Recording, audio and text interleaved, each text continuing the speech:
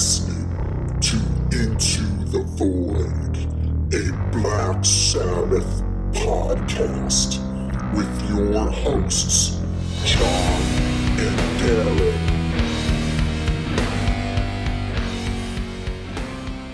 Welcome to Into the Void, a Black Sabbath podcast. I'm your host, John, and I'm here with my co-host, Darren. And for today's episode, we will be discussing Holy Diver, the debut studio album from the band Dio. Released on May 25th, 1983, the album would find Ronnie James Dio finally fronting his own band after stints in Rainbow and Black Sabbath. After the tension-filled release of Live Evil, the first official live Black Sabbath album, Ronnie would pack his bags and leave, or be told to leave, depending on who you believe. Drummer Vinny Appice would follow him out the door, and the two would quickly begin working on material for what would become the Dio Band and the album Holy Diver. During these early sessions, Ronnie would play bass, and he and Vinny worked on early versions of songs like Don't Talk to Strangers and the title track Holy Diver. Still missing a guitarist, and after some unsuccessful auditions from the local Hollywood talent pool, Ronnie would reach out to his former Rainbow bandmate and bass player Jimmy Bain for some recommendations from the European metal scene. Jimmy quickly suggested a young Irish guitar player named Vivian Campbell, who at the time was playing in a band called Sweet Savage. When they eventually all got together to jam, there was an immediate chemistry with Vivian.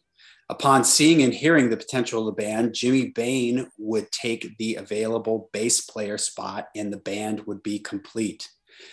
The band would enter Sound City Studios in Van Nuys, California, and produced what many would consider to be one of Ronnie's finest moments, the album Holy Diver. From its classic front cover art of Mascot Murray drowning a priest, or is it the other way around, to the legendary songs like the metal call to arms, Stand Up and Shout, or the signature tune of the Dio Band era, Holy Diver, or the MTV video hit Rainbow in the Dark. The album would become Dio's defining moment and a classic in the annals of heavy metal history. All right, well, here at Into the Void, we are moving along chronologically in the history of Black Sabbath. Even though this is a Black Sabbath titled podcast, we've already done some of the Ozzy solo records, so we thought it would be important and we should do the Dio solo albums also. So chronologically, after the release of Live Evil, we arrive not that long after, literally like about 6 months after Live Evil was released. Here we are at the Dio Band and their album Holy Diver. So Darren, what are your memories and thoughts on Holy Diver? I wasn't, again, similar to the Dio fronted Sabbath, I wasn't quick to it. I mean, it took a little while for me to buy Holy Diver. In some ways, I was almost glad that Dio was out of Sabbath, because I guess in the back of my mind at that time, I had hoped that maybe Ozzy would come back and I'd have, the classic Black Sabbath lineup again. But shortly after word traveled that Dio was out, then there was already, the headline that Ian Gillan was joining Black Sabbath. So that took care of that. And I was excited to hear that because I was a Deep Purple fan at that time. And I thought that, like a lot of other people, in theory, that sounded like a pretty exciting thing, but we'll get to that later. But for now, Dio was on his own. I saw the solo album in the record stores. I wasn't really attracted to the idea of a solo Dio album, but I saw the cover. The cover looked cool.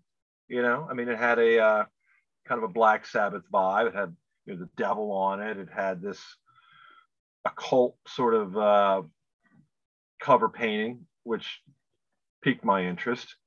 But still, I didn't get it. And it wasn't until probably a few months later that I heard Rainbow in the Dark on the radio. And I thought it was really, really good.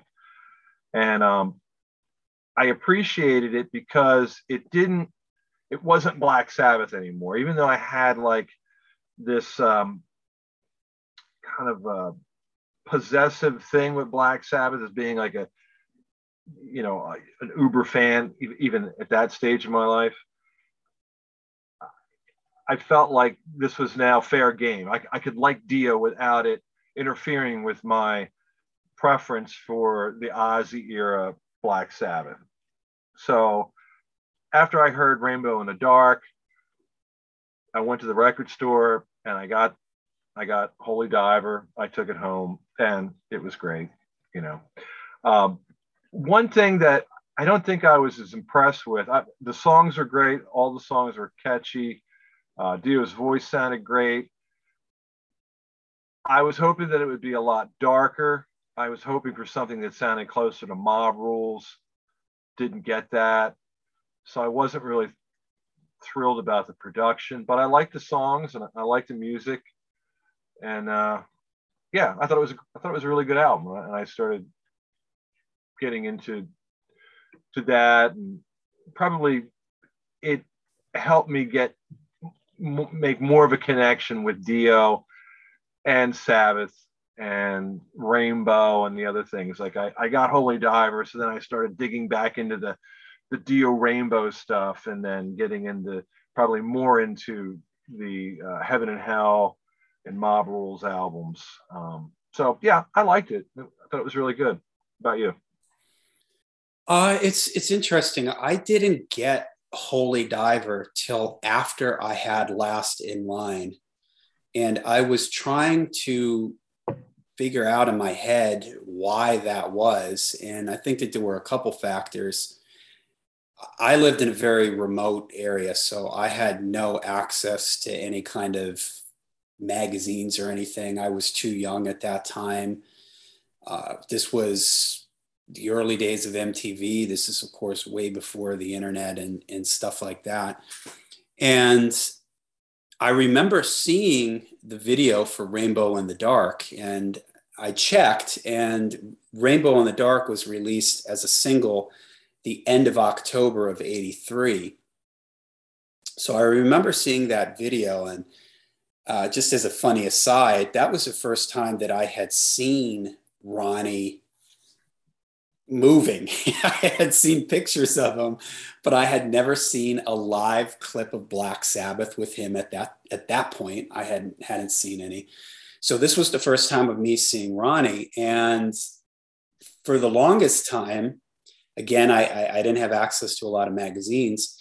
Ronnie's voice was so big, and I just thought that he was also a big person, because in the Rainbow in the Dark video, it's him by himself on the roof of that building. So in my mind, Ronnie was a giant, and in a lot of ways he is. He's a giant with his voice, with his music prowess, with his writing skills and everything else. And I can just remember he had these kind of boots on, these white boots, I think they were, and he's walking on that roof and everything. And just being like, wow, this is really, really cool. And Vivian Campbell, that guitar solo and everything, just being really taken aback by it. Now, because of my situation, living in the middle of nowhere, it was difficult for me to get to a record store. And when I did, we were talking about this before we started the podcast, that with limited funds, sometimes you were at the impossible crossroads of having to pick between, man, what do I go for here? Do I go for the new AC/DC record, or do I go, you had to make decisions. And, and also the record store that I had, I don't think was particularly hip. So if it wasn't there, it wasn't there. And I only got to the record store every 2 or 3 months, hadn't discovered record clubs quite yet. So somehow through all this, I had Last in Line first. But in short order after getting Last in Line, I then got Holy Diver. So really my first exposure to the Dio solo band was the song Rainbow in the Dark, and then the Last in Line album. I don't remember seeing the Holy Diver video till later.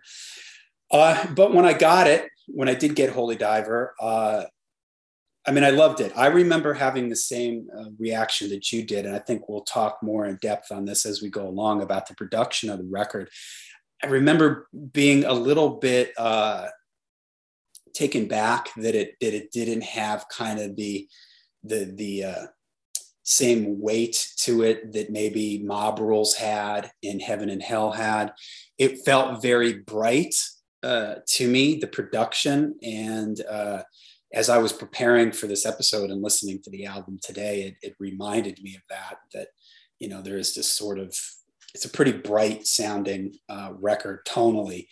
But I remember just loving it right away. And with the recent passing of Randy Rhoads, which was just, absolutely heartbreaking to me. Randy was going to be my guy. He was my guitar hero. He was my favorite guitar player. He still is one of my favorite guitar players. So when Ronnie and Vivian Campbell, to me, it felt like Ozzy and Randy. Ronnie had this great young unknown guitar player.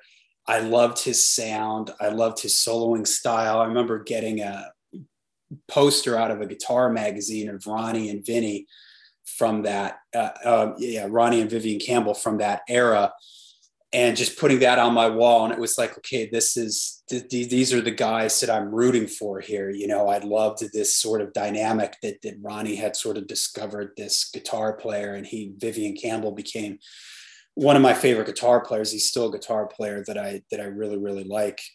But yeah, I mean, I really like the record. The song Holy Diver, he jumped out at me as it's kind of the Heaven and Hell of the Dio band era. That song itself is even sort of a little similar to Heaven and Hell. It's got a similar feel to it. The way the band starts chugging and Ronnie is singing over it in the verses, the main riff, it reminds me a little bit of Heaven and Hell. And it's just full of classics, things like Stand Up and Shout. At this time I had not heard, it should be noted, I had not heard Ronnie with Rainbow at this point. I did not get those Rainbow records till a little bit later. I just could never find them in my store. So I only really knew Ronnie from Black Sabbath, but I liked it and it seemed exciting. It seemed like, okay, now I kind of felt, I was disappointed that he left Black Sabbath, but I kind of felt like, all right, well, maybe now I'm sort of I've got the Dio band. I was still really into Ozzy. Ozzy had Jakey Lee. I was still into Ozzy, and I had Black Sabbath. It felt like now I had three of my favorite bands. Like they had, these offshoots of Black Sabbath, and I was just digging all of them. So it's a great album that I still return to very often. I have fond memories of when I first got it, or getting it and listening to it in the car, with the cassette deck and everything, and songs like Gypsy and stuff like that. It just, memories of the car stereo cassette deck in my parents' car, just listening to it over and over again. So. Yeah, it's funny when you mentioned Randy Rhoads and how Vivian Campbell kind of reminded you of Randy in a way, as far as like a young guitar hero. When Dio left Sabbath, there's a similar way that Dio formed his band, it's similar to the way Ozzy put his band together. Even some of the same characters, but the one thing that's interesting is so Dio left, and there's a lot of reasons for that. He was sort of, in a polite way, asked to leave Sabbath. The bond between Tony and Geezer became tighter in a way where, so when Sabbath had success from Heaven and Hell, and then Geezer was sort of on the fence during the Heaven and Hell era, but then once things took off and it was successful, then he got back into Sabbath, and then it caused a conflict, because during the Heaven and Hell sessions, when Geezer was sort of on the fence, Bill wasn't really there much, it was Tony and Ronnie. And so Ronnie had full control of the lyrics. But then when Geezer came back in and around Mob Rules, well, Geezer wanted to get back into his old role of writing lyrics. And that was a conflict for Ronnie. Ronnie, he was used to writing his own lyrics and creating his own melody. So that was one of the things that kind of pushed Dio out. And then, of course, there was also the infamous studio debacle. So anyway, so then everything that transpired, Dio was out. He did have, as we talked about, probably in our Live Evil podcast, we mentioned that Dio had signed a contract for a solo album with Warner Brothers. Well, Warner Brothers, upon the success of Heaven and Hell and Mob Rules, they signed Sabbath onto a new contract, and it was a better contract. And as like a sweetheart deal, extra bonus, they signed Ronnie to a solo record. But what Ronnie's intentions were at that point, this is another point of contention with the Sabbath guys versus Ronnie, because Tony was aware of this deal. But what Ronnie's original intention was, it was just going to be a Ronnie James Dio record. It wasn't going to be a band. He was going to call in some friends like Kerry Livgren, various other people that he'd had, Jimmy Bain, people that he'd worked with before, and just put something together and write some music that was not in the Sabbath vein, which was one of the things that I was kind of curious about when I first learned that Dio did sign a solo deal. I'm like, wow.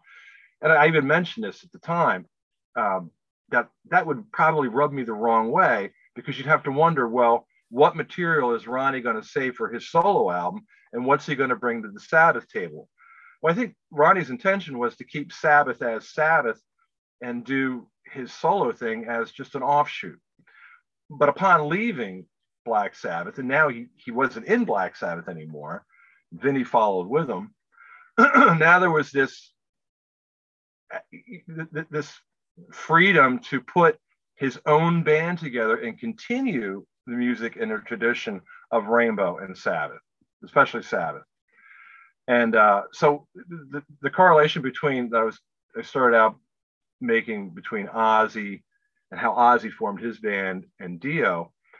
So Vinny and Dio ended up at the Rainbow in LA, because Dio was living in Tarzana, California at the time, and Vinny was staying with him, and they would rehearse out back in a wood shed.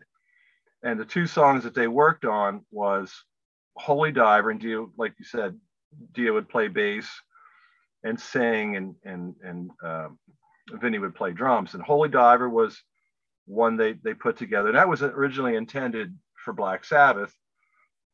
And then the other was Don't Talk to Strangers. And Ronnie had a couple riffs for that, and they were kind of working on that and moving that along. But they realized they needed to get a band together. So of course they went to the Rainbow in LA and started to meet some people, and things weren't really panning out with that. But Wendy, who had now decided that she was going to take on Ronnie's management area, she was going to start to manage Ronnie's career, had already started managing a band called Rough Cut in LA. And one of the guitar players in Rough Cut at the time was Jake E. Lee. So Wendy arranged for Jake, it was Jakey Lou Williams at the time. Yeah. Jakey Lou Williams came down and auditioned for Ronnie. But Ronnie said he was kind of a hard person to get to know. They didn't really hit it off personally. And he realized upon hearing Jake play that he was really into more of a British style of guitar, something that was more melodic and less flashy. And I think that Jake at the time had basically a confident attitude about coming down and auditioning for Dio. And maybe that was helped along by Wendy, because Wendy was impressed with him. And I think that he kind of thought he had it in the bag. And when Ronnie was like, nah, he had quit Rough Cut, so he was out of a band. So what's funny about it is that Wendy told Sharon, because Ozzy was looking for a guitar player, Wendy told Sharon about Jake. Jake went for the audition for Ozzy's band, and the rest is history. So Jake ended up in a pretty good place anyway. But anyway, so Ronnie decided at that point that what he wanted to do was, he liked that dynamic of half the band being American and half the band being English. It was a situation in Rainbow at one point. It was obviously definitely the situation in Sabbath towards the end. So now it was him and Vinny, the two Americans, and he wanted to find the other two members to be English. So to get that dynamic. So off to England they go. And of course, he hooks up with Jimmy Bain, but Jimmy Bain's busy working with Phil Lynott. He had just left Wild Horses. Wild Horses was his band after he got kicked out of Rainbow. So the entire time that Dio was in Sabbath, Jimmy was in Wild Horses. Now Dio was out of Sabbath. Jimmy was out of Wild Horses, but Jimmy had already committed to being involved with Thin Lizzy, at least involved with Phil Lynott. So Jimmy, for all intents and purposes, wasn't available at that particular point in time. But Dio asked if he knew of any guitar players. And while Jimmy was in Wild Horses, a band called Sweet Savage, new wave of British heavy metal band, had a guitar player that Jimmy said was really hot, that Ronnie would probably like, and he recommended to him. So they made plans to get together with Vivian. Vivian came in and he impressed Ronnie, but it wasn't until they started. And the funny thing about it was, Jimmy brought Vivian to the audition for Ronnie. And so Vivian got in there, took his guitar out, and then Ronnie noticed that Jimmy had his bass with him, which Jimmy wasn't going to play with Ronnie, at least not in a band. But Jimmy brought his bass. So the four of them actually started jamming. They had a really good jam session, and Jimmy just joined the band. He just assumed that because they had such a great audition that he was in the band, and from that point on, Jimmy was in the band. And in Ronnie's book, he even says, "Yeah, I don't know whatever happened to the Phil Lynott thing. I don't know what happened to the Thin Lizzy thing. I guess Jimmy just thought since the audition went so well that he was in the band." And he's like, and I was happy to have him. So here we were. He's like, I called Wendy and I said, I got it. The idea I wanted with the two Americans and the two English guys, the two European guys. I got it. We got the band. Everything's cooking. It's good to go. But along the way, also, and I skipped this part. This is another correlation between the Ozzy thing. Dio actually reached out to Bob Daisley to play bass, but Bob Daisley and Ronnie thought the only challenge would be that Bob was in Uriah Heep, because he was aware that Bob was playing in Uriah Heep last he heard.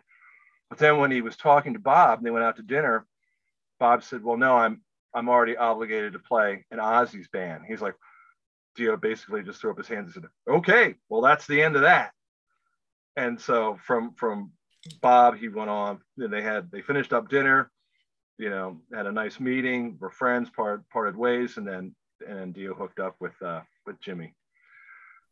So it's kind of interesting that, they ran into Dio's course, took him to, LA, but, rather than how Ozzy met Randy, Dio met Jakey Lee, who then would go into play in Ozzy's band, and he crossed paths with Bob Daisley. So it's kind of interesting that, they kind of ran in the same circles in a way.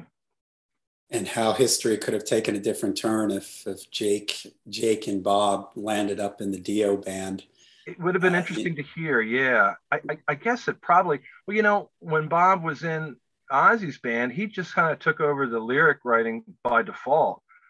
It would have been interesting. I don't think Bob would have been insistent on writing a lyric. So I think Dio probably would have had full reign to do the lyrics and melodies, but having ideas to bounce off of Bob Daisley, it would have been interesting. But as it was, Dio's music was great. To think of it possibly being any better would be pretty amazing. But yeah, and just another sort of connection there. Jimmy Bain, he was involved a lot more in the songwriting than maybe some people realize. He does have writing credits on 3 or 4 of the songs on the album, so he sort of comes in and he was a big part of the writing process of the record. And Jimmy would be somebody that would be in and out of Dio's band through his history. And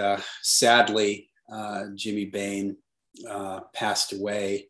Yeah, in 2016, actually, on the day that I believe we are recording this podcast. So, but it is kind of interesting that it was almost like Ozzy was moving in a more American direction with his sound, trying to bring more American people in the band, trying to go towards that kind of LA Hollywood sound, whereas Ronnie wanted that a British guitar player, a European guitar player, to bring in that kind of sound to him. And I think part of it might have been that that's who Ronnie had, he worked with Tony Iommi and he worked with Ritchie Blackmore. So that was the sound that he was familiar with, and he liked those kind of players. And so that's why he sought out those players. One thing though, when I did get this album, I remember thinking, I was hoping that we were going to get stuff like Sign of the Southern Cross and that epic kind of Black Sabbath stuff.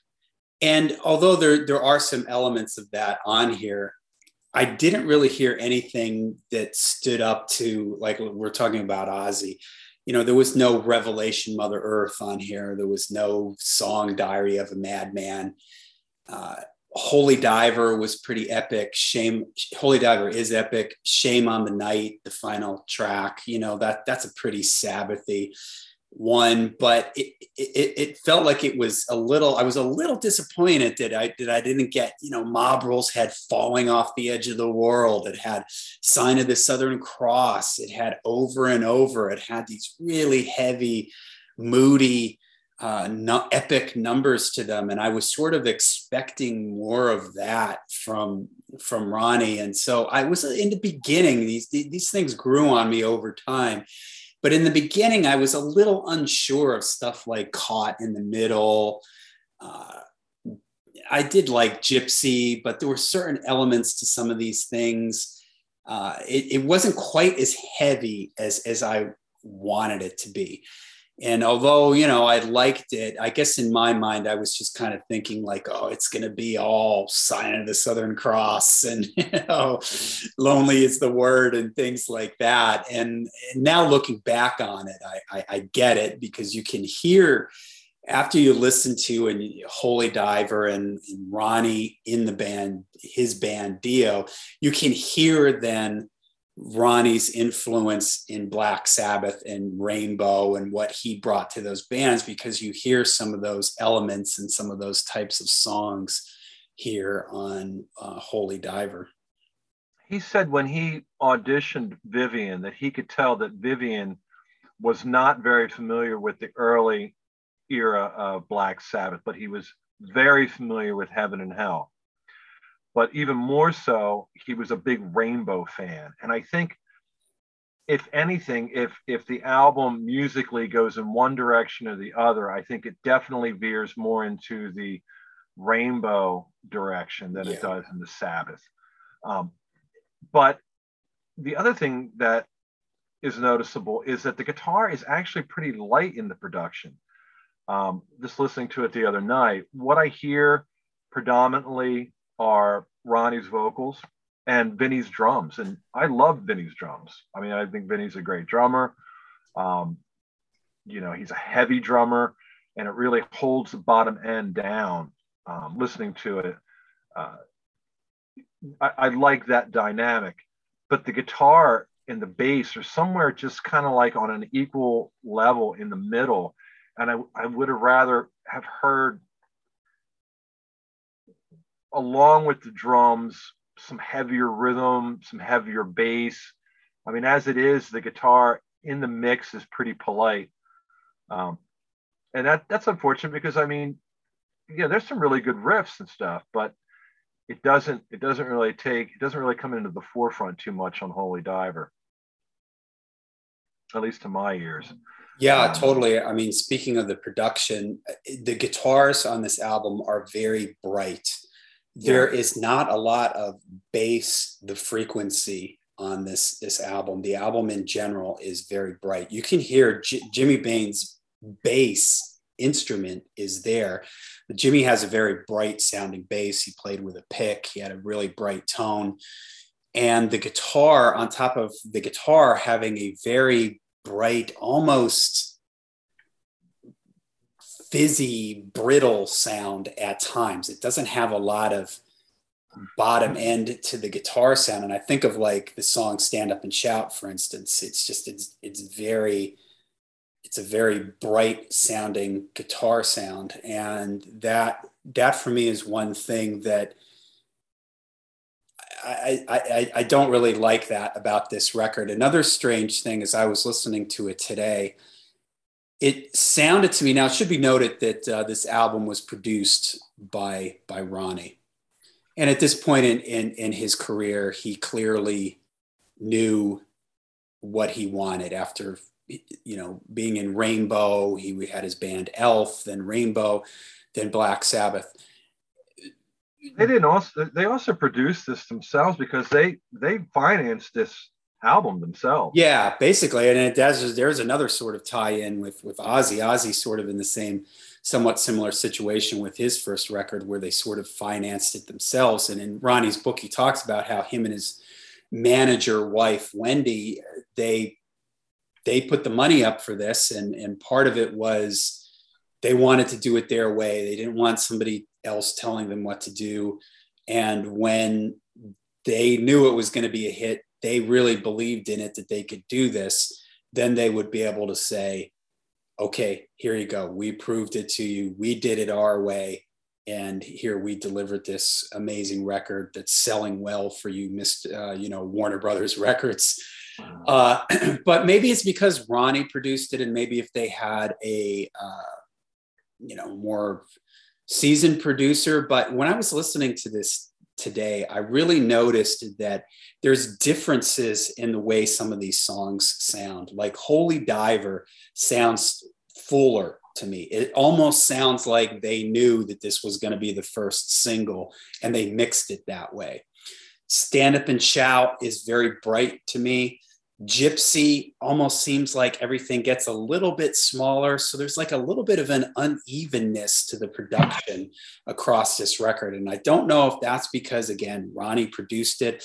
Also, it should be noted, I think one of the things that was appealing about Vivian, besides the fact that he was a great guitar player, was he was young. And after having worked with bands where the guitar players were the dominant figures, Tony Iommi and Richie Blackmore, I don't think, and Ronnie says this in his book, he didn't want to be in another position where there would be a guitar player who would be throwing their weight around, if you will. And I think Vivian coming in as a young guy, that allowed Dio to really shape Vivian and take him under his wing and really guide him. And Vivian talks about how when he showed up, Ronnie was like, this is the amp you're going to use. And Vivian, he's a young guy. He's playing with the singer from Black Sabbath and Rainbow. He was like, okay, they rented a Marshall JCM, whatever amplifier. And that's what Vivian used. It wasn't until The Last in Line where Vivian had more say in his sound. He said he just showed up basically and did whatever Ronnie told him to do. And so Ronnie really kind of molded him and shaped him into the guitar player that he wanted him to be, and really brought out of him, I think this great playing, his style. Because if you listen to Sweet Savage, there's good guitar playing on it, but it's certainly not on the level of what he was doing with Dio. This is way more focused, way better songwriting. The solos are more thought out, more structured, and fit the songs much better. Yeah. There's one song, the Sweet Savage song, Straight Through the Heart, which the basic riff is pretty much Caught in the Middle. I mean, they really took that riff and molded it into Caught in the Middle, and then took the title and applied it to a different song.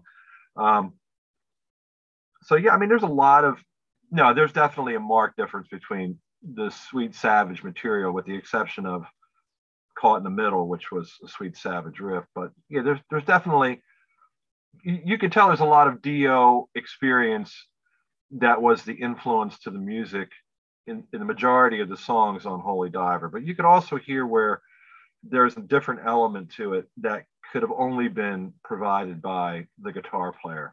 Some of the faster riffs. And what I thought was, for Dio wanting to get a more European sounding guitar player, he could have done better with somebody other than Vivian. I thought there was quite a bit of flash in Vivian's sound. There's a lot of speed. There's some pinch harmonics in certain places. That's not really something that I would associate with a more melodic English style guitar player. It sounded to me, and still does, that there was a lot of American influence in Vivian's playing, and that comes across in this. And I don't think it's bad, because I think it gives it, in a lot of ways, the same appeal that Ozzy stuff did. It took some of the English sounding hard rock, heavy metal, and brought it into more contemporary context with some flashy guitar work. There's that with this album as well. Not as consistently as Ozzy's, with the presence that Randy has on Blizzard and Diary. Not quite as strong as that, but there is a notable flash to Vivian's style, I think, that I detect. Certainly, then we'll go song by song like we always do, but there's certainly half of the material on this album sounds like something more similar to Sabbath or Rainbow, and the rest of it sounds like something that's unique. It's completely unique to anything that Dio's been involved with before. And I think that's pretty cool. It definitely gives this record a personality that helped establish Dio, the band, as opposed to Dio, the guy who was in Sabbath and Rainbow, and hearing songs that sound like that. I think Vivian did provide some personality and character to the Dio band with his style. It wasn't completely molded, I don't think, by Ronnie. I think a lot of it was. I think Ronnie did, like you said, I think Vivian was only 19 or something. He was very young, extraordinarily young, and probably intimidated by the whole situation. And then by default, anything Ronnie told him to do, he was probably pretty subservient. And that's pretty obvious too, in certain ways. But overall, I think there is a lot of Vivian in this, from what I can hear. Yeah, how did this stack up for you compared to, at this point we had Blizzard of Oz and Diary out. How did you feel about this compared to those albums? I didn't, yeah. I mean, I for one, I love Ronnie's voice. I probably have grown more fond of it since this album. But at the time, I was a big fan of Ozzy's voice. And like you said, you already mentioned that there was kind of a darker tone to Ozzy stuff. There was no Revelation, Mother Earth, doom and gloom kind of a vibe to this. There was different moods and some darker things, darker themes going on with Ozzy stuff. I don't think I was still very much an Ozzy fan even when this came out. This didn't blow me away to the point where I'm like, yeah, who's Ozzy? I'm all about Dio.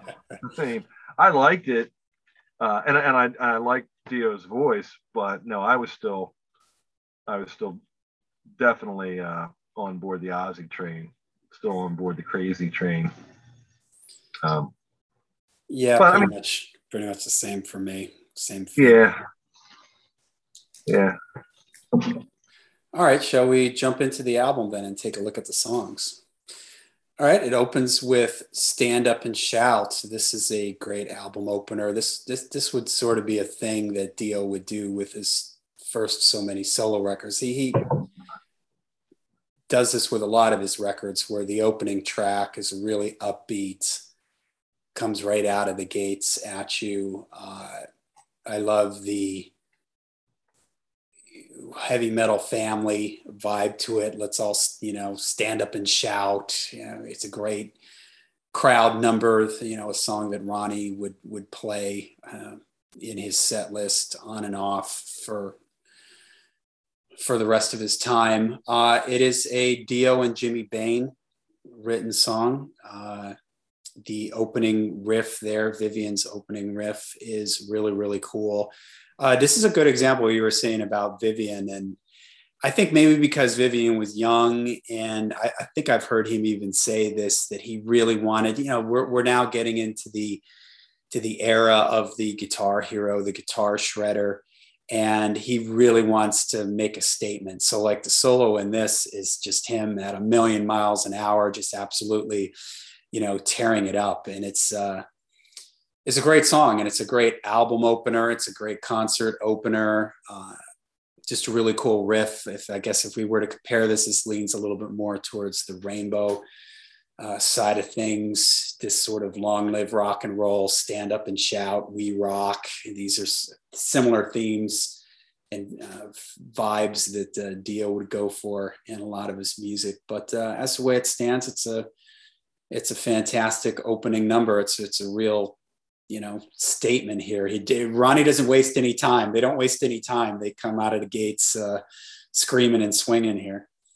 Yeah. It's typical album opener for a Ronnie James Dio related project.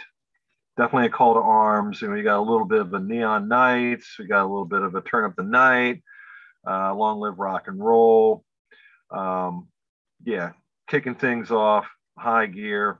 It's just a good way, get you excited right from the beginning. It doesn't creep into something that starts to form somewhere around the middle. Takes you right off immediately, puts you in the right frame of mind, and gets you excited. Vinny's drums are phenomenal, in my opinion. I just love Vinny. I think he was dumbed down a little bit while he was in Sabbath, and you can just feel the energy coming off his playing on this album, like free at last. And his fills are much more complex. They're lengthy. It just sounds like he's having a fun time playing along, and he's tight with the guitar, and it really adds to the excitement and the energy of the song. So, right off the bat, it feels like, okay, you've got Dio and he's energized, and you've got this great guitar player that's playing fast and he sounds hot.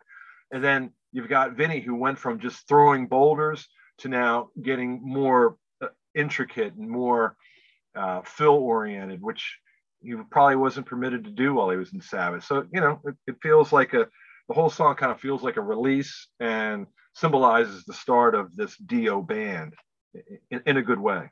So, yeah, we're off and running. Okay, then the title track is next. Holy Diver has that long atmospheric keyboard intro. Then when the main riff kicks in, as I mentioned earlier, this is maybe the Heaven and Hell of the Dio band era. It's kind of a signature song from them. And in a lot of ways, it reminds me a little bit of Heaven and Hell, the main riff, the feel of the song, the tempo is roughly similar. The way Ronnie sings over the verse there with the guitars and the bass sort of pedaling on that one note. This is one of my favorite Vivian Campbell guitar solos. This is an excellent guitar solo. It's very melodic. It sort of moves in parts. It starts off kind of slow with big bends and stuff like that. And as the band picks up intensity, so does Vivian's guitar playing, until it builds to like a real big climax. And Dio comes back in. Classic metal song. When you're ranking the greatest metal songs of all time, this one is almost always on the list somewhere. Great song. You could hear this one. You mentioned earlier that this is one that this is credited to Dio him solely, and so it was one that was probably kicking around and would have gotten brought up for a third Black Sabbath album, studio album after Mob Rules, and you can kind of hear that this is probably one of the more Sabbathy sounding numbers on here, but it's a phenomenal tune, great lyrics, great melody from Ronnie. Ronnie does so good when it's that sort of triumphant style melody line from him, like the way the verse is in this song. The video for it is perfect. It's just it's a great song. Yeah. So this is one of the first songs that Dio and Vinny started jamming on, and Ronnie said that it was one that he intended to bring into Sabbath. I can see it sounding a lot different if it were to become a Sabbath song. I don't think that Ronnie would have given a riff to Tony and said, play this. I think that Ronnie may have given the general idea of Holy Diver to Tony, and then Tony would have taken it and elaborated on it and maybe made it better, or certainly would have made it sound different. So he probably wouldn't have ended up with the same song. As it is, it does have a Sabbath vibe, and it is one thing that kind of calls on that Sabbath association that Dio had that is kind of sprinkled liberally within the album, along with, the Rainbow tenure.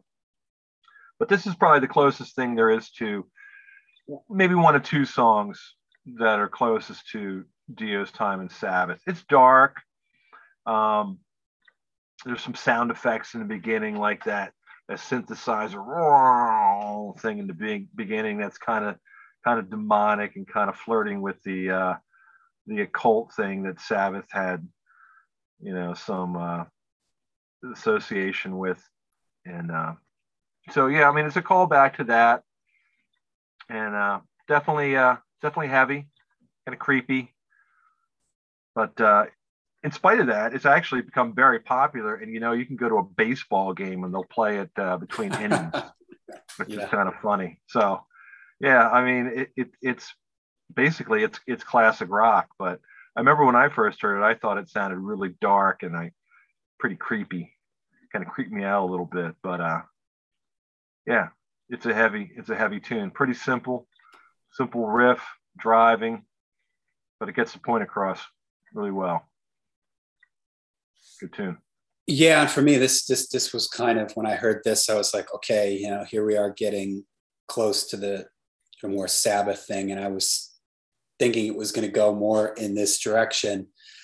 Then we go next, though, to Gypsy, and I do like this song. It's the main riff in it is pretty catchy. This is another kind of Ronnie thing, singing about evil women stealing your soul, that kind of vibe that he did with like Lady Evil and other songs. So it's a fun song. It kind of comes and goes pretty quickly, pretty straightforward.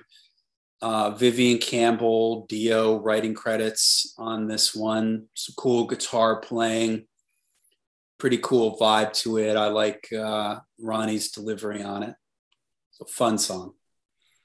Yeah, it's one of the lighter songs on the album. Very direct. I think it's one of the more American rock sounding songs.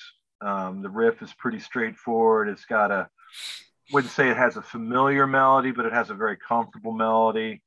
It's not dark. It's not particularly heavy. It rocks pretty hard and gets to the point quickly, and it's a good song.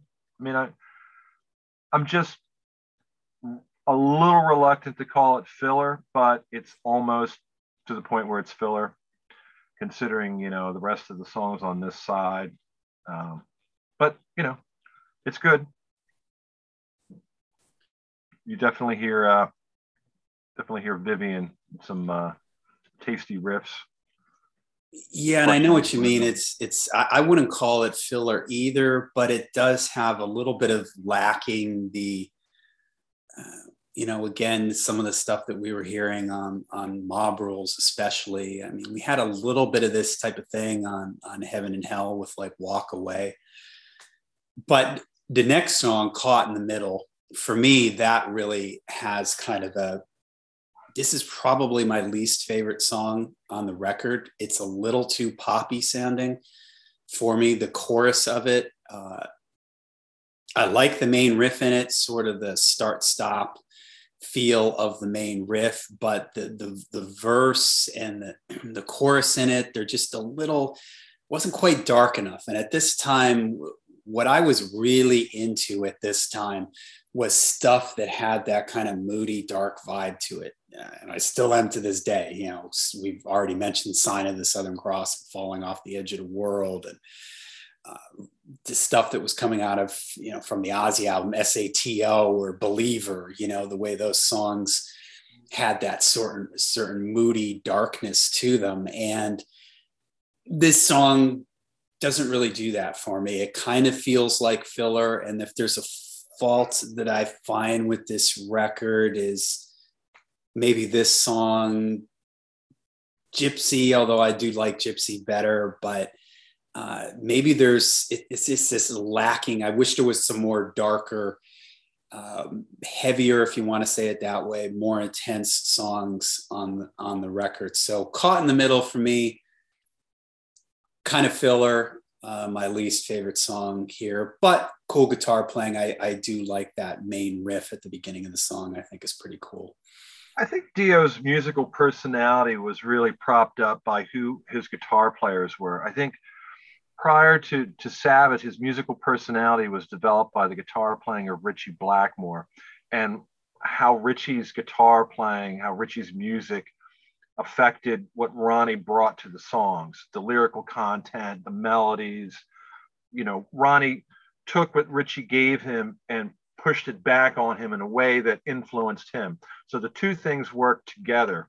Similarly, Ronnie did the same thing with Tony. Tony pushed these heavy riffs to Dio. Dio took it. He modulated his voice. He wrote lyrics and melodies that served the riffs, served the music, served the style of the band. So I think at this point, we've established Ronnie James Dio as one or the other or both. But on this album, there is no dominant presence that Ronnie's coupling his creative energy or his creative juices with. It's all pretty much Ronnie and a young guitar player who's more or less subservient to Ronnie, which is the way Ronnie wants it. But there isn't that same dynamic where you have a strong guitar presence that brings 50% of the vibe into the song. This is mostly Ronnie, and we don't really know Ronnie as an individual without that influence. And this is pretty much what it is. This is predominantly Ronnie, and songs like Gypsy and Caught in the Middle, I think, basically exemplify Ronnie's natural personality and what's in his own wheelhouse. And I think that's the predominant thing that guides most of the material on here, and Vivian kind of helps that along. Caught in the Middle starts off with a riff that was clearly taken from a Sweet Savage song called Straight Through the Heart. Ronnie changes the melodies, changes the lyrics, of course, changes the bridge, makes it a better song. But as soon as you hear the Sweet Savage song called Straight Through the Heart, you recognize the riff right away. So they worked off of that. That was basically the template. But again, I mean, the song itself, the riffs, they're cool, but they didn't have the larger than life personality that a Ritchie Blackmore riff would, or a Tony Iommi riff would. So we're really working off the strength of Ronnie's sensibility when it came to creating melodies and things like that. So the things that I guess we were most fond of from Ronnie's career, his tenure in Rainbow and his tenure in Sabbath, really aren't present here without those two domineering forces involved with it. But in spite of that, they're good songs. They're catchy. The riffs are cool. It just doesn't have quite that same personality that you describe. It's not epic. It lacks a very epic quality, which fortunately I think Dio does develop on his own in time. And I think that starts to manifest itself. And maybe it ends as well on The Last in Line, because by the time you get to Sacred Heart, it sort of diminishes. But for a point in time, Ronnie did develop his own personality, which kind of was part of his resume, let's say, that he brought into his own personality. But at this is Ronnie starting from square one, and I don't think that he really realized that it was as important for him to continue what he had done in Black Sabbath, or to continue what he'd done in Rainbow. And I think he did get that idea later on, because in his later solo stuff, you could hear more nods to Sabbath. You could hear more nods to a Rainbow vibe. And here, I think he's just kind of finding his way. And I think they're just songs that, you know, he's in a room with these guys. He's listening to Vivian play. He's getting some riffs. He's throwing some melodies out there. He's writing some lyrics, and the songs are kind of taking shape without any game plan in mind. So that's where we are with this at this point right now. Yeah, and when we say epic, you know, it doesn't necessarily have to mean a long song like a Stargazer type epic. I even think of like Country Girl. You know, that's a pretty straightforward sort of. It's not a super long song or anything, but there's a mood to that song that always attracted me. Those were always my favorite things. Those type of songs that had that certain mood, that certain darker, more heavier feel to them. But this is sort of part of Ronnie too. You know, when you go back to Rainbow, there were moments like Starstruck, Do You Close Your Eyes, that were just more kind of straightforward, melodic rock type of things. And so I think that's, and Ronnie would carry this through his solo, you know, with the Dio band, stuff like Hungry for Heaven and, you know, things like that. So I always think that's part of, you know, Ronnie has this part to him. It's just, as a young kid, I was really hoping for the more intense, heavier sounding stuff. So things like Caught in the Middle just kind of went by me a little bit. It just didn't grab me as much. And also it always felt like with the Black Sabbath albums, if we compare it to Ozzy's solo albums, there was more guitars going on. Like like on the Ozzy records, Randy overdubs all these rhythm guitars, and there's just a lot of like guitars going on. Ozzy also had a keyboard player that, you know, filled things out. Tony always had a really big guitar sound that took up a lot of space. And it felt like, and we talked, maybe this is the production. We've talked about the production.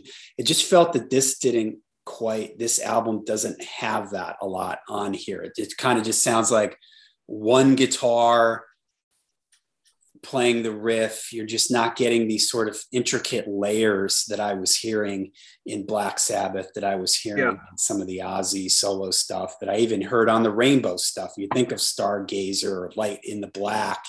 There's just seems to be a lot of little textures and layers between the keyboards and the layered guitars and everything, whereas this seems way more straightforward. I mean, Vivian would a lot of times double his rhythm, but it was really just kind of more meat and potatoes, straightforward kind of riffing at times, and that sometimes didn't appeal to me. And here in Caught in the Middle, there is a little bit of that to me. I think this is where you get into a conflict of, you know, the artist doing the production themselves and having a producer like a Martin Birch that can take, as an outside, as a visionary, take everything he hears and mold it into something that has a vibe, that has an atmosphere, that has a quality to it, that has more, you know, of an atmosphere that has like takes on a life of its own. With this, you know, you have Ronnie, and Ronnie went into this knowing, well, I'm not going to fall into this situation. I'm not going to have my vocals at a certain in a certain place in the mix. I'm going to do it the way I want to do it.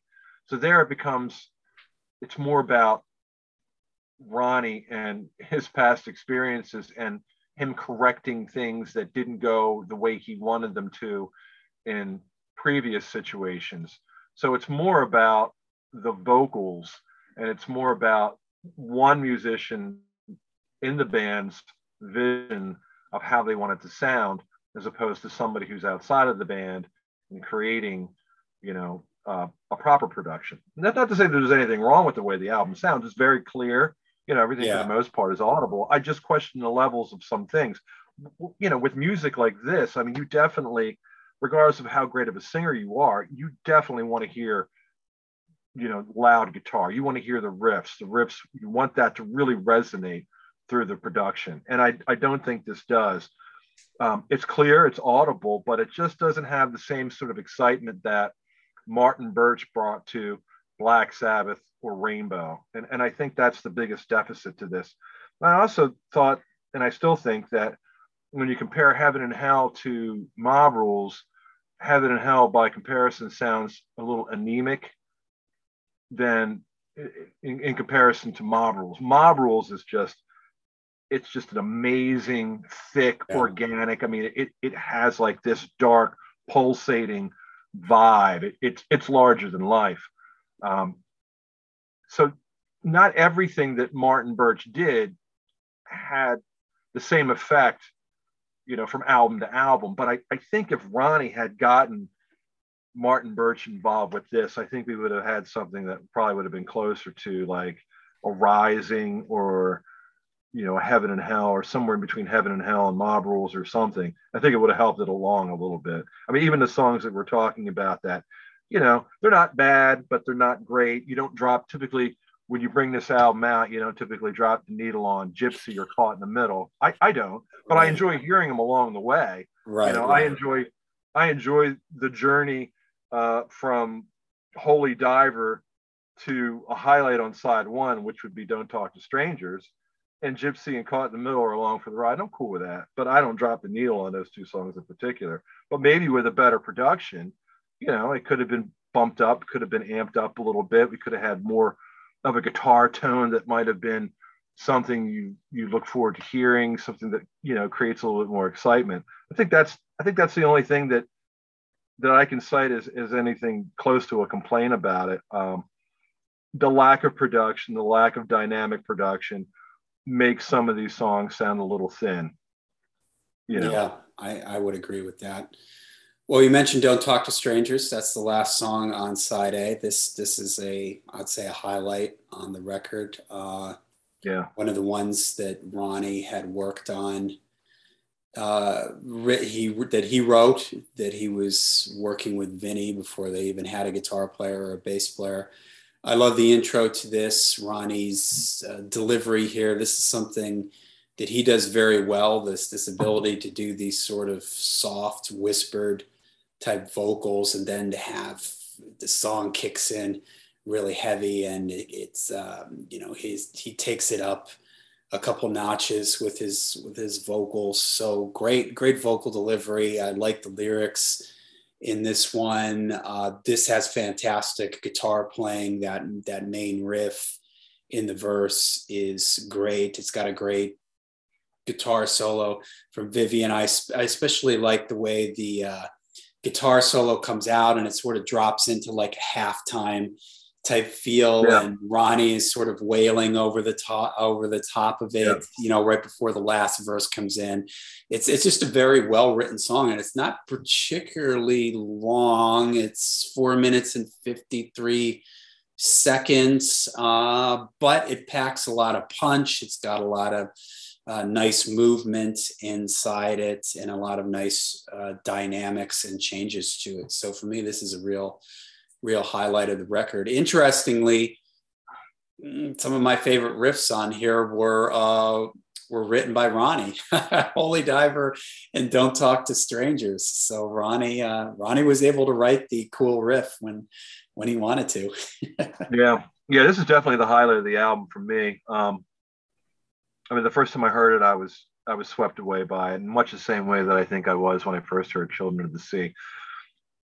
This is the song that really sold the album for me. This is when I had decided that I was going to listen to this album every day for at least a month or so. Don't Talk to Strangers, pretty exciting. Starts out mellow, but you know something's coming, and when it does, it's pretty cool. It's not heavy, like it drops as in a Sabbath kind of a way, where it's like maybe a Children of the Sea or Son of the Southern Cross or Falling Off the Edge of the World.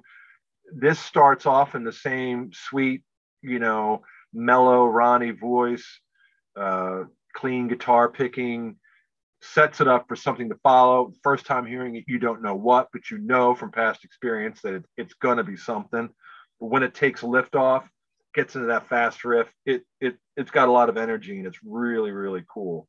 So yeah, this is definitely the highlight of the album for me.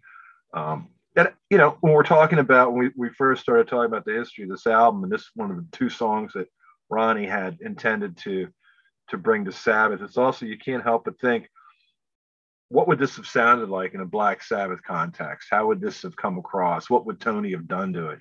With Tony Iommi's tone, would that riff still sound the same? Would he have changed a little bit? Would he have made it better? Would it not have been as good? It's interesting to think about that, but you can hear it in the progression from the mellow to the point where it kicks in. You can hear that being part of a Sabbath song. I could definitely hear that.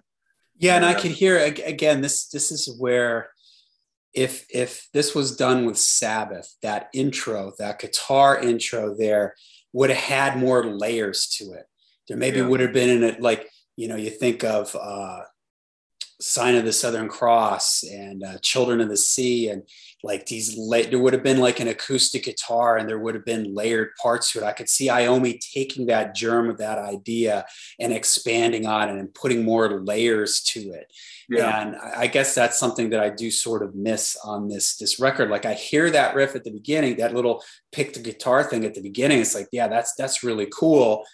And if I was a producer, I would be like, hey, let's put an acoustic guitar on top of that. Let's add some harmonies then as it goes along. Let's really build. Right. And he does a little bit to a certain extent, but I just could have seen it done more if it was done like we mentioned with Tony Iommi. He would have layered more into it, and it would have been produced a little bit more. There would have been a little keyboard thing, holding out a note in the background, adding some moody texture to it. I could just picture, again, Iommi or Blackmore just doing more with it. And maybe this is just, Vivian.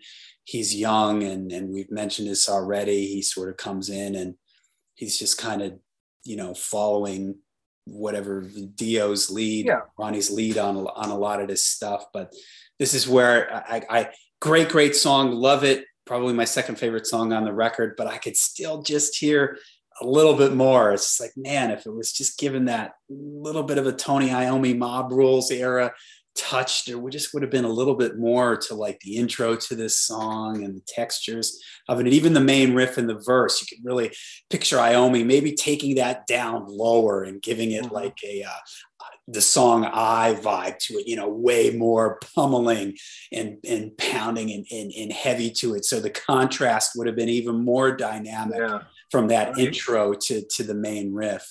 But all that said, it's still a fantastic song. And you're like me. You could drive yourself crazy thinking about the possibilities, how much better this could have been if Tony Iommi played on it.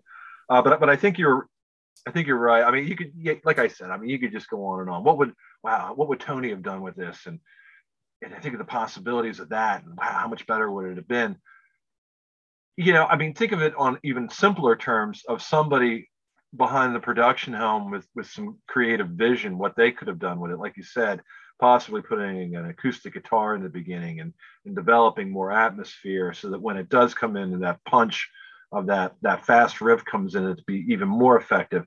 That's also something to consider, but we don't have that. But what we do have is this, and as it is, it's sufficient. But you can't help along the way, and we're going to go from song to song, and we're going to talk about the strengths of the song, and ultimately, I think the common thread throughout all of this is going to be that the only really downside to this album is the fact that production wise, it just doesn't have a lot of energy. It almost sounds like a well-rounded, well-produced, air quotes, demo Yeah. that somebody with production experience could have taken and said, oh, wow, this is great. I know what I can do with this. I can really, I can blow this up in cinematic proportions. But it didn't get to that point, and it wasn't designed to. It was designed to sound like this. And as it is, it's effective. It's just knowing where Dio came from and knowing some of the bombacity of the songs that he's been involved with writing, like a Stargazer or Heaven and Hell, and Gates things of like Babylon. that. I mean, yeah, you could just hear the potential for these ideas to come to greater fruition with possibly a better guitar player, not necessarily better, let's say more seasoned, and a professional producer. So that's unfortunate, but I don't want to diminish this album as being a great album. I mean, I love it, but I just can't help but think, and because of Ronnie's resume and where he was, yeah, in comparison to where he is here on this album, it's a bit of a step down. Yeah, and it's like you said, because we don't want to make it sound like we don't like this record. We love this record, but when you're coming out of Rainbow and Black Sabbath, that's your. Yeah. 1983 was not a good year for me. Coming out of 1982, man, I was high on the hard rock and heavy metal. I was on cloud nine. There was so many good things that came out. So excited about discovering some of these new bands, to me, new at the time, and some of the albums that the bands that I had liked prior to 1982 had come out with in 1982, and then 1983 just seemed like it was a disappointment. I was a big Ozzy fan. I make no bones about the fact that I am not a big fan of Bark at the Moon. I was disappointed by that. I was so excited about Black Sabbath 1981 and even in 1982 on Live Evil, because we had great live versions of Voodoo and Children of the Sea, and I was excited about that. But then that ended, and we had Dio went off and did this album, which was cool. I mean, I liked it, but was it as good as Mob Rules? No. And then Sabbath, well, then they went on and did Born Again, which we're going to get into that soon enough. And I have, a lot of things to say about that, but that was a bit of a disappointment in a lot of ways for me. So, I felt like there was a curve in the road that I didn't anticipate and was a little bit disappointed by, but things would kind of straighten out by 1984, more or less. But when things shifted a bit, as far as lineup changes in certain bands, I think it went down a road where some of the things that I had counted on and got really excited about was like buckling up for the ride. All of a sudden, the ride was over, and that majestic, epic Black Sabbath sound that I just gotten used to, that I just resigned myself to saying, okay, I give up. I like it. I'm on board. I love Black Sabbath, regardless of who's singing, whether it's Ozzy or Dio. You got me. And then it changes, So I felt like, a little bit disappointed. But, I mean, you compare, even then, I'll take 1983 over 2022 any day of the week. Yeah. And 83 was a real sort of transitional year in metal. The new wave of British heavy metal was starting to run out of steam a little bit. Yeah. Where this is the dawn of the LA scene. Motley Crue and Quiet Riot are getting ready to or releasing their albums. The US Festival, I think, happens around 83, 84. You get, the thrash is starting to bubble, Metallica. And those guys are on the cusp of coming out with their stuff, and the thrash band. So it's a metal is starting to splinter off in different directions. So yeah, it's definitely it's an interesting year. It is. It's really, and sometimes when things get popular, they get kind of lame. But 1983 was when metal really became popular. I remember Hit Parader magazine went from like a uh, more or less a newspaper quality publication to all of a sudden glossy. And on the cover now you had Angus Young and Bruce Dickinson and Ozzy Osbourne and Rob Halford. Metal was definitely up and coming. 1983, I guess probably for the next 2 years. I mean, it was the mainstream. I mean, any music publication you picked up had somebody, one of the artists I just mentioned.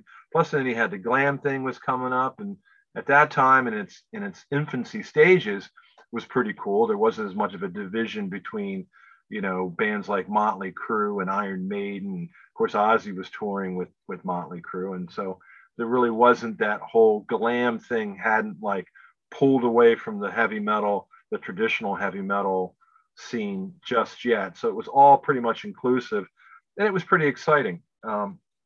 So in spite of the fact that some of the people that I relied on as being consistent that suddenly stopped being that same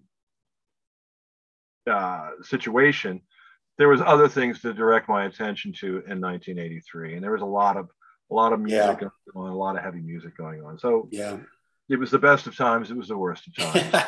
I just double checked. 83, you had Shout at the Devil, you had Metal Health, and you had Kill 'Em All. Yeah. All came out in 83. So really interesting. All right. Side 2 opens with Straight Through the Heart. This is one I always really liked. I like the main riff in this one. It's really heavy. Vinny Appice. This is right in his wheelhouse, the sort of laid back mid-tempo, but really heavy drumming. Nobody plays a straightforward beats like Vinny Appice does. He can take just a simple straight beat and just make it sound really huge. He's one of the few drummers who has his own unique drum tone that's pretty consistent through most of the things that he does. Great riff. That's what really sells this one for me. This is a Jimmy Bain Dio written number. Yeah, it's a fist pounder for sure. Vinny sounds great on it, and you're right. He does have a personality with his drums that I think it's not a lot of drummers can say that. There's not a lot of drummers that do. Certainly, John Bonham was one. Cozy Powell was another. Even though Cozy Powell from time to time would sort of hook up on projects where he didn't really have his signature sound come across in the studio, but Vinny almost always did, and you can really hear Vinny on this. Drums are really tight. Fills are great. Like I said, he's coming away from the Sabbath style where I think they didn't really embrace him being as flamboyant of a player when he first came into Sabbath. They wanted somebody that sounded a little bit more like Bill, and Vinny backed way off, and it ended up good because he just became a really heavy, hard-hitting drummer. Like, the expression throwing boulders definitely applies. But like I said, Vinny, he breaks out of that on this album, and you can really hear him come through, with the fills and real solid beat. He's got a swagger, and you can definitely hear that swagger on Straight Through the Heart. It's another great album opener, side 2 in this case. It's a great song. All right, next we have Invisible. This is one I've always really liked. It's a deep cut of sorts. If you were to pick from this record, I don't think the band from this era, this original band, I'm not sure if they ever played this one live, but if I remember the story, the intro riff of this song, something happened. They were playing something and playing a riff, a pattern, and the engineer mistakenly put the tape in backwards. So it was playing it backwards, and they thought it sounded cool. So they went with it. I like the intro of it. I love the lyrics in this one. Ronnie's delivery at the beginning here, again, he's the master of these more being able to pull his voice back into a more gentle zone here. This line, if your circle stays unbroken, then you're a lucky man, because it never, never, never has for me. And I love the part in the song when it comes out of towards the end there. And Ronnie does the, well, I grew up quick and I felt the kick of life upon a stage. So I bought the book and took a fast look at just the very last page. It was a single word that I just heard from the two that came before. The only way to really stay is to walk right out the door. I always thought that the way he delivers that line, the lyrics in this are great. Love it. Classic Dio. Cool song. It's a great, if I were to pick a deep cut from this album, this would be it. Yeah, he's got a real good rhythm with the verses, with the melody. It's forceful, it's assertive. It does give him that sense of attitude. The lyrics you just read, you can hear that. It's very, very audible.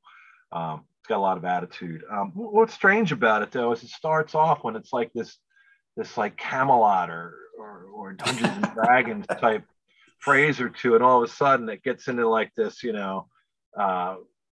it goes in a lot of different things, and it moves from like a esoteric, almost like an ethereal kind of imagery and theme behind the lyrics, and then the music kicks in after that swelling sound, and then it gets into like a contemporary, like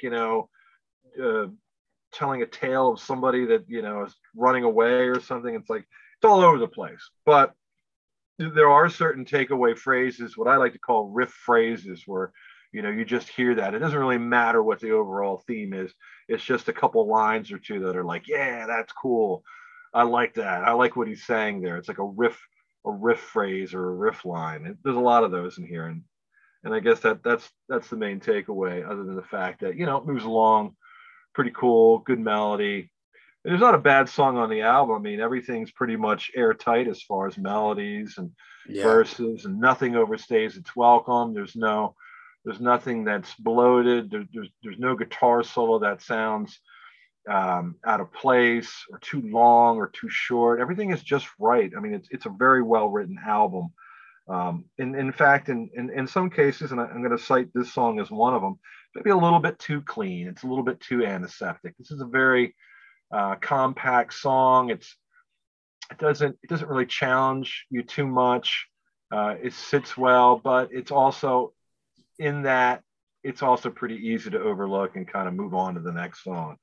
And when you have a song as strong as the next one, which is the big hit, if you will, from this album, Rainbow in the Dark. It's kind of funny because Ronnie talks about how he didn't really like this song, and the other guys in the band had to convince him to put this on the record, which is funny because, of course, it turns into his big hit. And this is written, all the guys get in on the writing credits on this.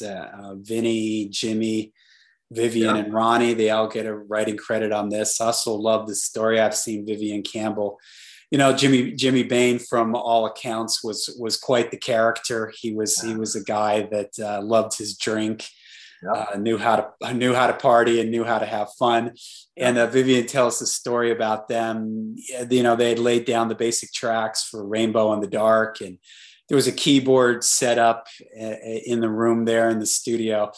And the song is playing, and Jimmy's standing there with a drink in one hand, a cigarette in another, and he walks over to the keyboard, puts the cigarette in his mouth, and plays that little signature keyboard like that,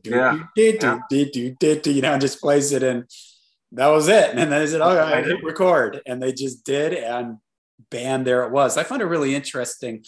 You can find interviews with Vivian where he talks about where a lot of different riffs and little parts came from in these songs. And I think it's really cool that, it was at this point, it was a real band vibe for Ronnie. And he talks about in his book how he wanted that, how he wanted the feeling of it to be a band type of thing. And even though it was, Dio is a band, and it's obvious Ronnie, with his past experiences, that he was the focal point of it, he still wanted that camaraderie and that atmosphere of band thing, and everybody really did contribute. And it's kind of interesting that something as simple as that keyboard line is really like the hook of the song. When you hear that song kick in, that simple keyboard line is a big hook to it. And I think it's pretty cool the way that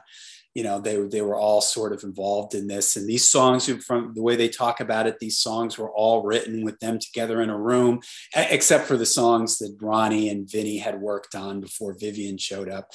But they basically got in a room together and would jam on riffs, and then Ronnie would open up a notebook and just go for it. So this is a great song. It's super catchy. It's super memorable. When this comes on, you're getting ready for a band to come on stage, and this song comes on, everybody's singing along. Whenever I hear this, I just picture that video in my head of Ronnie on that roof pointing at the camera with his scarves and his boots and everything. And it's a great song. Great guitar solo too. This is another one where Vivian really knocks it out of the park on this. There's that spot in the guitar solo where I don't know what it is. It was like there's an echo or a delay or something where he's doing like this do do dan do do dan dan, and it has this like effect on it that is just super, super cool. So fantastic song. Right to the point, like you were saying earlier, a lot of 4 minutes and 15 seconds here for Rainbow in the Dark. There's no messing around with any of this stuff. There's no side 2 of Rainbow Rising where there's all these guitar solos and keyboard solos. The songs, they get right to the point, and this one, it really works well. This is a really well-crafted, just a really well-crafted song. Yeah, this is one where you I know I heard, and my experience with Rainbow prior to this was pretty limited. I did have Ritchie Blackmore's Rainbow, and I didn't like it as much then as I have since then. Certainly, Man on a Silver Mountain was a highlight for me. It was pretty much why I bought the album, hearing it on the radio. 16th Century Greensleeves I liked, Temple of the King, but some of the other songs, not so much. But Man on a Silver Mountain really gravitated to that song. And when I heard Rainbow in the Dark, I thought it sounded reminiscent of Dio's time in Rainbow. And I love the keyboards for something that was more or less just kind of like added in as sort of a casual thing, like the way you describe it, Jimmy walking over and just, hey, I'm gonna add this. It became such a prominent part of the song. And one of the reasons why I liked it so much, it just added an extra layer of atmosphere and this regal, majestic, Blackmore Rainbow Rising, Ritchie Blackmore's Rainbow kind of a vibe to it. And it's what I had hoped to hear from, the singer, at least one of the two situations, either the Black Sabbath situation or the Rainbow situation. At least from Rainbow in the Dark, I can hear that. And I remember getting chills, and it was like, wow, hearing it on the radio for the first time. It's what led me to buy the album. So yeah, I mean, one of the stronger songs. Definitely has a lot of personality. It definitely has that certain quality that I was looking for from a Ronnie James Dio or Dio band album that I don't see enough on the album. But I mean, like we said, every song's good. It has a flow, and I guess in a way it's moving from the highlights of the album through the songs to the next highlight. And that's kind of where we are on side 2. Straight to the Heart's a highlight, Invisible sort of, okay, it's along for the ride. And then you get to Rainbow in the Dark. And then, there's a lot of satisfaction there with that. So. And then we close out the album with Shame on the Night. Another deep cut that I always like this one. This is probably the most Sabbathy sounding one on this, especially at the end of the song, that riff at the end. Dum, dum, dum, bum, bum, bum, ba-dum, bum. Always reminded me of the Beatles end of the song She's So Heavy. Yeah, and it has that kind of feel to it. Like the sound of the wolf in the distance there. And yeah, the way just the whole thing has a real sort of has a real intense, heavy vibe to it. I always dug the way the rhythm in the beginning of the song, in the verses, they're holding out the chords. Shame on the night. Dun, it's kind of like that. But then at the end, when it comes in on that last verse, it's more like shame on the night. It changes the feel a little bit. It gets a little bit more heavier there. And the way the song goes out with, the way Ronnie takes it out, and just the way the whole thing goes out with that ending there, and there's like it fades out. I think that's super cool to have the last song on the record fade out. So this is a real favorite of mine. Bit of a deep cut. They did play this song live during this era, but I think it's a great song. It's maybe next to Holy Diver, the heaviest song on the record. Maybe this, Holy Diver, and Straight Through the Heart. So this checked off the box. This kind of felt like, man, I'm just a little bit more of this on this album. Yeah. This had that dark vibe, that heavy vibe to it that I was kind of hoping to get a little bit more of. But it's a great album closer, and it takes the album out on a really, a really heavy note. Yeah, you basically have to wait until the end of the album to get the Rainbow / Black Sabbath song vibes. And of course, Rainbow in the Dark is similar to Rainbow, and Shame on the Night is similar to Sabbath, and similar to Holy Diver. But Shame on the Night, especially in its placement and its sequence on the album, being the album closer, kind of, whereas it's a little bit different, maybe not as good, again with the air quotes, as Lonely Is the Word or Over and Over. Certainly not as impressively heavy as Over and Over, but it does kind of have that, taken out on a slower note. You've got some high energy songs that travel through the course of the album, but it all culminates to a vamping out, slow, heavy song to take the album out in similar fashion to Lonely Is the Word and Over and Over. But yeah, it's a great song. I love how you said about the wolf in the beginning. That's pretty cool. And then it kind of creeps in like dun dun dun dun dun dun. Yeah. Dun, dun, dun, dun, and then Vivian does those pick slides. I've always been a big fan of pick slides. Yeah. And then the main riff comes in. That's really cool. Goes through like 3 or 4 times, and on the 4th time it just kicks in, boom, boom, boom, and then just takes it, from that point on into a much heavier direction. Another thing that's kind of interesting is that little squirrely voice thing at the very end. It's kind of similar to some of the things that were going on Blizzard of Oz with Ozzy's voice.